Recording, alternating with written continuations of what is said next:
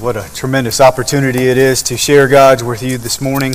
Let us pray and ask God to bless our time in His Word. Lord, as we come to you at this time, Lord, we already have praised your holy name, and we have shown tremendous gratitude to you and thankful and celebrate with the Walters family and their continued commitment to the ways of the Lord for themselves and for their family. And Lord, in the midst of that acknowledgement, we all acknowledge that that is not an easy task. And so, Lord, as we turn to your word, as you share with us the power of your word, Lord, let us receive it in faith. Let us respond in faith. Lord, let us live in the very grace that is given to us in the finished work of Christ. And Lord, we want to continue to worship you and praise you. And so as you teach us this morning from your word, Lord, I pray that what is communicated would not only be clear and correct, but Lord, it would be convicting because of your Spirit speaking through me. Lord, thank you for this opportunity again. In Jesus' name we pray. Amen. Amen. If you would, open your Bibles to Psalm 119. Psalm 119, we're going to continue our series walking through this amazing chapter. If you're joining with us on campus and you do not have a copy of God's Word, I would encourage you to look underneath the seat in front of you or underneath the seat that you're sitting in. There should be a blue Bible there. I would encourage you to take that Bible and open up to page 569. 569. This is our third teaching in this particular series, and what an amazing chapter Psalm 119 has already been for me. I pray it be the same for you. And what I love about this particular psalm, this chapter, is the consistency of driving us back to God's holy word, right? In roughly 173 of the 176 verses, it's a direct reference to God's word. And last week, there was an amazing question that was proposed by the author, the psalmist, and answered in Psalm 119, verse 9. The question was, how can a young man keep his way pure?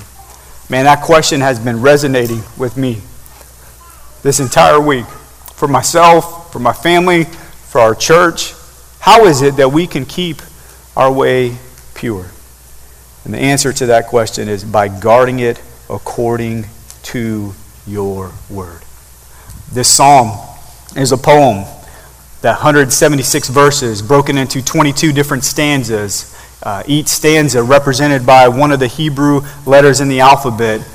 Each stanza consisting of 8 verses, and each of those verses in that particular stanza would be represented at the beginning of that verse with the same Hebrew letter. And as an example, on our third week, we're looking at the third letter in the Hebrew alphabet, that is Gimel, and you'll see it all on the right-hand side there, and it's a reminder again that the Hebrew language is right to left, not left to right. And so there you see it. And the way God's word is structured is amazing to me. And what I love about this particular letter is the Hebrew letter for Gimel. It represents divine supply or divine resources. Oftentimes in Jewish culture, this particular letter would be represented by a camel. And so you just got to put yourself in Middle Eastern culture, and that trek across the desert, right? You're on this long journey across the desert, and where are all your supplies going to be carried? Your supplies are going to be carried on a camel, right? And so think about life as a follower of Christ. That we are on this journey of life through all its ups and downs, through all its seasons of plenty and places of desert. And where is that supply going to be had for us? It's going to be found in God's word. And that's what we find in this particular passage. In verses 17 through 24, the focus on how God's word meets us where we are and gives us exactly what we need. Let's look at the scripture. 17 through 24. The scripture says, the psalmist says, "Deal bountifully with your servant, that I may live and keep your word. Open my eyes that I may behold wondrous things out of your law. I am a sojourner on the earth. Hide not your commandments from me. My soul is consumed with longing for your rules at all times. You rebuke the insolent, accursed ones who wander from your commandments. Take away from me scorn and contempt, for I have kept your testimonies. Even though princes sit plotting against me, your servant will meditate on your statutes. Your testimonies are my delight. They are my counselors. And here we see three specific ways that God meets us where we are. The first way that we see it is God's word for the needy. God's word for the needy. Are you needy this morning? God's word is ready to meet you where you're at. Listen to what the psalmist says beginning in verse 17. Deal bountifully with your servant that I may live and keep your word. Here the psalmist comes from the right posture, right? He says, I am what? I am your servant. So when we hear that phrase, deal bountifully with me, he's not coming at it with a demand. He's coming from an angle of a plea. I am your humble servant. And his plea is what? Deal bountifully with me. Be generous to me. Treat me with kindness. Give me what is needed for this life's journey. The psalmist is relying on the generous character of God. And as followers of Christ, that's exactly what we're doing. We're pleading with God to be generous to us, to be gracious to us. And that is the bountiful need that we have in this life, that God will be gracious to us. And it's a reminder to us that as humble servants of the Lord, when we posture ourselves in tremendous humility before the Lord, guess what? God will be gracious to us. James writes this in James chapter 4, verses 6 through 7. But he gives more grace. Therefore it says, God opposes the proud, but gives grace to the humble. Submit yourselves, therefore, to God. So to every follower of Christ who chooses to live life acknowledging their need before the Lord as servants of the Lord, guess what? There is a storehouse of God's amazing grace waiting for you and waiting for me. The question is, will we surrender ourselves under the authority of God's word? And notice why the psalmist is pleading that the Lord would be gracious to him. He says, that I may live and keep your word. He's acknowledging that where the grace of God is found in our life, that is where true life is actually experienced. Lord, be gracious to me so that I can keep your word. Be gracious to me so that I can truly live. Whatever you have called me to, and whatever you have called me for, I trust that you will provide by your grace what is needed. You know, one of the things that plagues us as the people of God is we think that the great motivator of your life and my life is shame and guilt, right? Listen, shame and guilt is a horrible master. And yet that's exactly how we communicate sometimes. You better do this or this. And it's a place of shame and guilt. And so many of us, we want to try to live well. We want to try to do what's best and what is right, but we keep going back to guilt and shame. How many of us are still held captive by some of the past mistakes that we've made? And there's guilt and shame. Listen, that is not the motivator that you and I need to live lives according to God's word. In fact, I love what the Apostle Paul does to the church in Corinth. And the immediate context here is he is motivating the church to be generous and joyous givers. And here's what I love. He doesn't get up before the church and he doesn't guilt them or shame them into being generous and joyous givers. That's not the well that he goes to. The well that he goes to is the abundant grace of God. 2 Corinthians 9:8, it says, and God is able to make all grace abound to you, so that having all sufficiency in all things at all times, you may abound in every good work. What motivates us, what inspires us, what empowers us to live lives according to God's word is not guilt and shame. It's the grace that is found in the gospel of Jesus Christ. God's grace is sufficient. It provides exactly what we need in order to live for him. This is why the psalmist says in Psalm 119, verse 18, open my eyes that I may behold wondrous things out of your law. The psalmist says, Lord, if you do not open my eyes to the wondrous things that are found in your word, I'm not going to see it. You know, the reality is, as followers of Christ, we need to recognize that all of us have blinders when it comes to God's word. Do you believe that today? Let me prove it. Blinders due to past experiences. Sometimes we take our past experiences and we try to infuse that into the Word of God. And because of that, there's blinders. Sometimes we have blinders due to our upbringing, blinders due to our own sinful desires, blinders due to our own lack of faith. And if we aren't careful, we will read God's word through the lens of those blinders. In other words, it is possible to come to God's word time and time again and not be that impressed. I don't know about you, but when I open God's word, I want to be impressed. I want to be in awe of what he has said and what he has declared over me. And yet we bring the wrong lens to the scripture. And we need to plead that God would open our eyes to the wondrous things in his word. I love the story in Luke 24. Shortly after Jesus resurrected from the dead, two men were on the road to Emmaus, and Jesus encounters them. They don't recognize that it's Jesus right away, and Jesus begins to unpack the scripture for them. Things that they have already read, things that they have memorized, things that they have seen before their eyes. And yet the scripture says something amazing. This response to what Jesus did for them. In Luke 24:32, the scripture says, "And they said to each other, 'Did not our hearts burn within us while he talked to us on the road, while he opened to us the scriptures?'" Oh, that our hearts would burn within us because the Lord has opened our eyes to the scripture. The Lord himself is who opened the eyes. When Paul prayed for the church in Ephesus, he prays that their eyes would be open. Ephesians 1, beginning in verse 16, he says, "I do not cease to give thanks for you, remembering you in my prayers." He's praying on behalf of the church, "that the God of our Lord Jesus Christ, the Father of glory, may give you the spirit of wisdom and of revelation and the knowledge of him." In other words, that God would do what? That he would open your eyes to the things of the Lord. That's why he says in verse 18, "having the eyes of your hearts enlightened."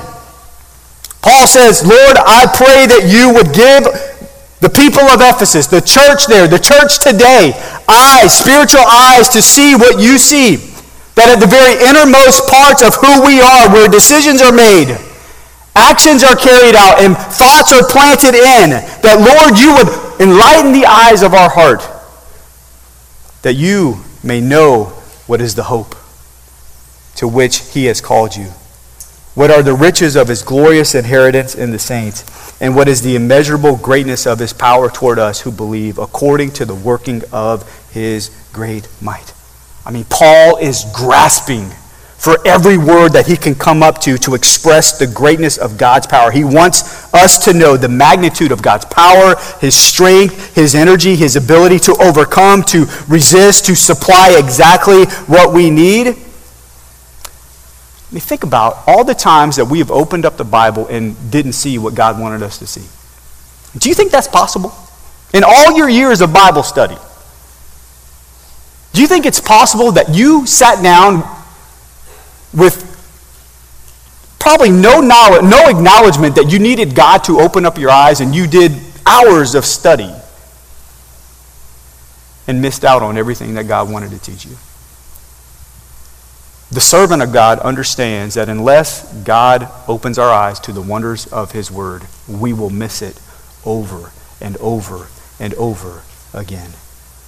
Lord, in our time of need, open our eyes to see the wondrous things of the word. Is that what you're doing now in your time of need?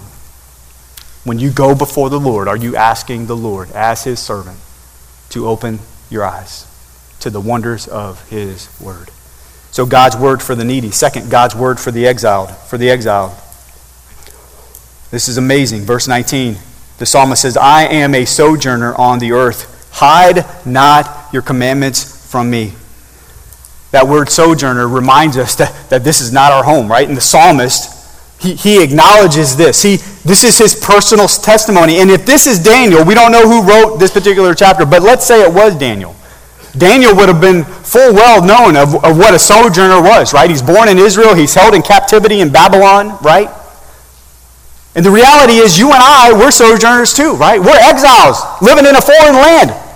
This is not our home, right? It doesn't matter what citizen you are when it comes to the land that you live in.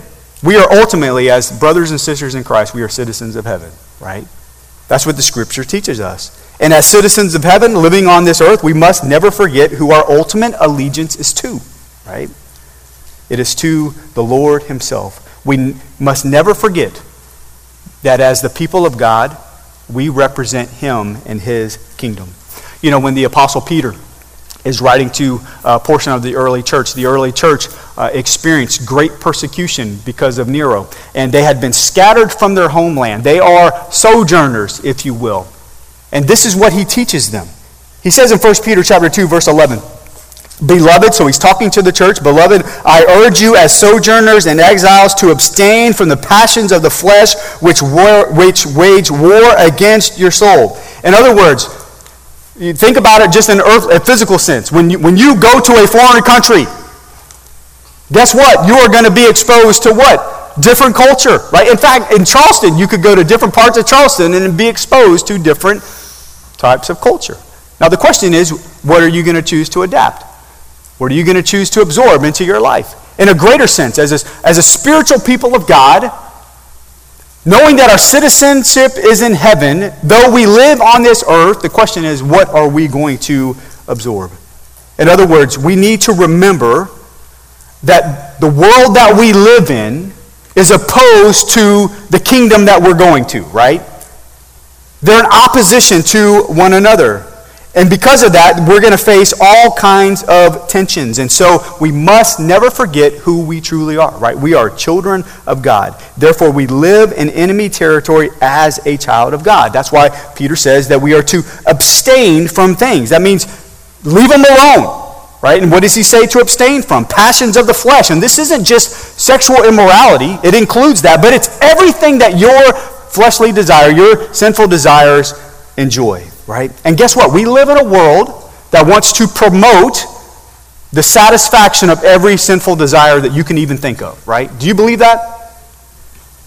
I mean, you look anywhere and everywhere. That's where it's at.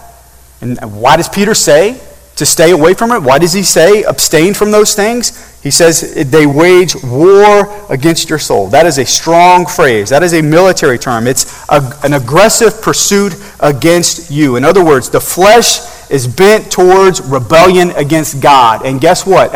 Even as followers of Christ, there is still the residual effects of that sinful nature in our souls, right? In our body, right? We still desire to satisfy the flesh, right? It's warring against us, right? I mean, think about all the baggage that you have from your past life before you came to Christ. Does that not come up every once in a while? I mean, think about the attitudes that you've even embraced today as a follower of Christ. How many of us don't still struggle with self-sufficiency, self-reliance, self-centeredness? Maybe I'm the only one. But that battle is real. And the Scripture reminds us over and over again that though that struggle is real, that is true, you are victorious in that struggle because of Christ who lives in you. The Scripture teaches us that we have been gifted by God's grace a new way of life. And that new way of life has a tremendous purpose. Peter goes on to say in verse 12, "Keep your conduct among the Gentiles honorable, so that when they speak against you as evildoers, they may see your good deeds and do what? And glorify God on the day of visitation." Right? The glory of God is at stake, in a sense.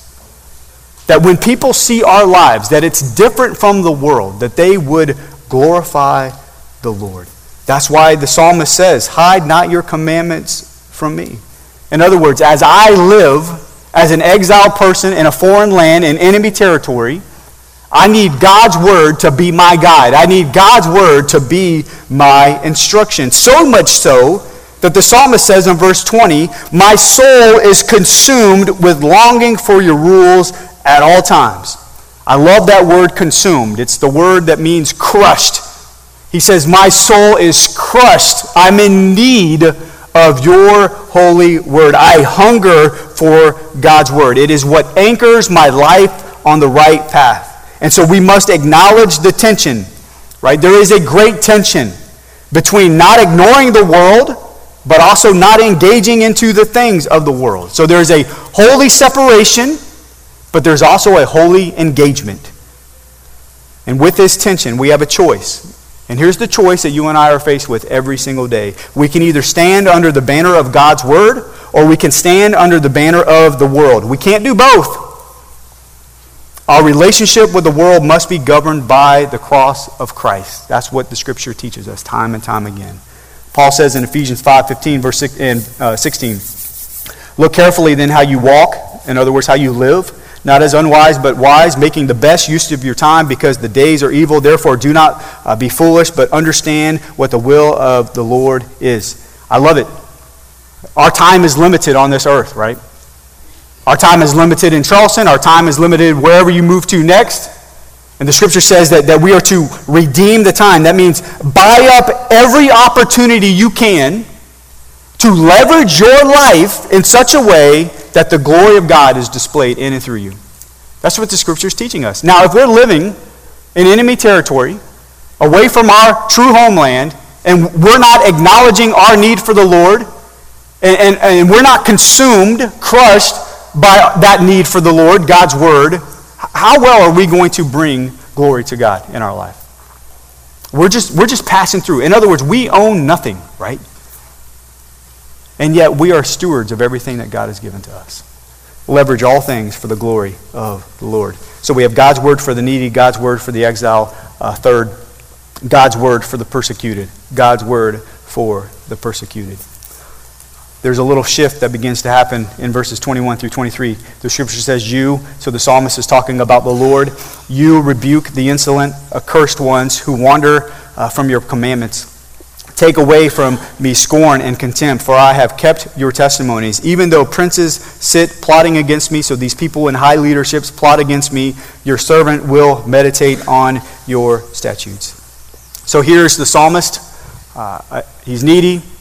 He's in exile. And guess what? He is being persecuted. And it's a reminder to us, according to God's Word, guess what? As a needy people living in a foreign land, we too will be persecuted. When Jesus is spending those last moments with his disciples before he goes to the cross, he addresses this very thing. In chapter 15 of John, in verses 18 through 20, he says, "If the world hates you, know that it has hated me before it hated you. If you were of the world would love you as its own. But because you are not of the world, but I chose you out of the world, therefore the world hates you." In other words, there is going to be hostility between you and the system of the world and the people in the world, right? But know this, first, they hated him. And here is the psalmist. He's thinking through his life. And what is he doing? He's recognizing the persecution that he is facing. The Scripture says that he has been scorned. That means he's been despised and he's been humiliated and he's been held in contempt. In other words, he's been mistreated by those around him. He's been devalued as a person. And why is he experiencing this? Because he chooses to follow the Lord. Verse 22, "For I have kept your testimonies." And that's a reminder to us that when we choose to daily submit our lives to the word of the Lord, to the will of God, and we live according to his ways, guess what? We too will face persecution. 2 Timothy 3:12 says this, "Indeed, all who desire to live a godly life in Christ Jesus will be persecuted." Now that persecution comes in many different forms, right? It's not always martyrdom, right? It doesn't mean that your life is going to end. It's possible. But there are other ways that we are persecuted. And we have to acknowledge that when we truly dedicate our lives to the ways of the Lord, we will face despisement, humiliation. We will be devalued, right? The question is, what are we going to do when we face that persecution? And I love what the psalmist does.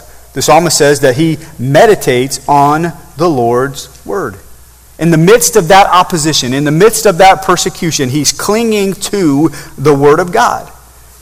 And as he clings to the Word of God, he's trusting that the Lord will comfort him in his distress. The psalmist said, "Take away from me scorn and contempt." That phrase, "take away," means to roll away, to roll like a stone, to roll a stone away. Lord, I feel the burden of humiliation. I feel the burden of rejection. I feel the burden of mistreatment, and I cling to your word for comfort. I trust that you will roll the burdens of my life into the comfort of your word.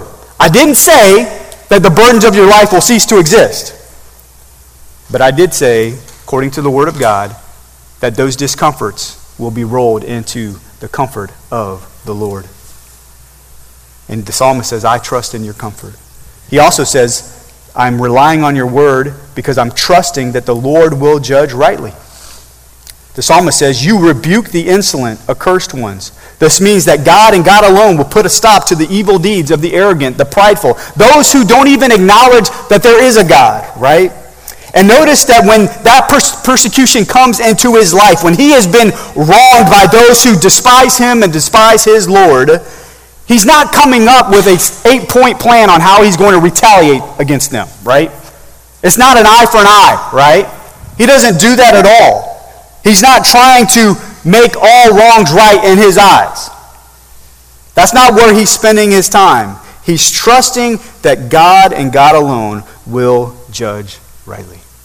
Let me think about when you're wronged, when you're persecuted, when somebody's wronged you, humiliated you, mistreated you. Our natural instinct isn't, well, I'm just going to leave it up to the Lord. No. There's something inside of us, deep inside of us, that says, I'm going to get you back, right? And that's not what the psalmist does. The psalmist knows that the Word of God instructs him on the comfort that God provides and the fact that God will judge rightly. And when the Apostle Paul writes about this very thing in the book of Romans, he says these words. And think about how this is countercultural, right? This is why the gospel matters in your life and my life. Romans 12:14, he says, bless those who persecute you, bless and do not curse them. Do you see why we need the gospel in our life? That's totally contrary to what we desire on our own. In other words, be gracious to them. Then he goes on to say in verses 17 through 19, repay no one evil for evil, but give thought to do what is honorable in the sight of all. If possible, so far as it depends on you, live peaceably with all. Beloved, never avenge yourselves, but leave it to the wrath of God, for it is written, vengeance is mine, I will repay, says the Lord. Do you trust that? You know, sometimes in life we may trust it until something else happens. We feel like we got to help God out a little bit, right? No, the person who is committed to the Word of God is trusting that God will judge rightly, that God will comfort them the way that needed to be comforted. To your enemy who is hungry, guess what? The Scripture says, give him food. To your enemy who is thirsty, the Scripture says, guess what? Give him something to drink. In other words, do not conquer evil by doing evil, but conquer evil by doing what? Good. That's what the Scripture teaches us. So what is our one takeaway this morning? God's Word is our anchor for life, right? Why? Because as followers of Christ, we are the needy ones. We are the ones who are living in exile. We are the ones who are being persecuted. And our anchor is the Word of God.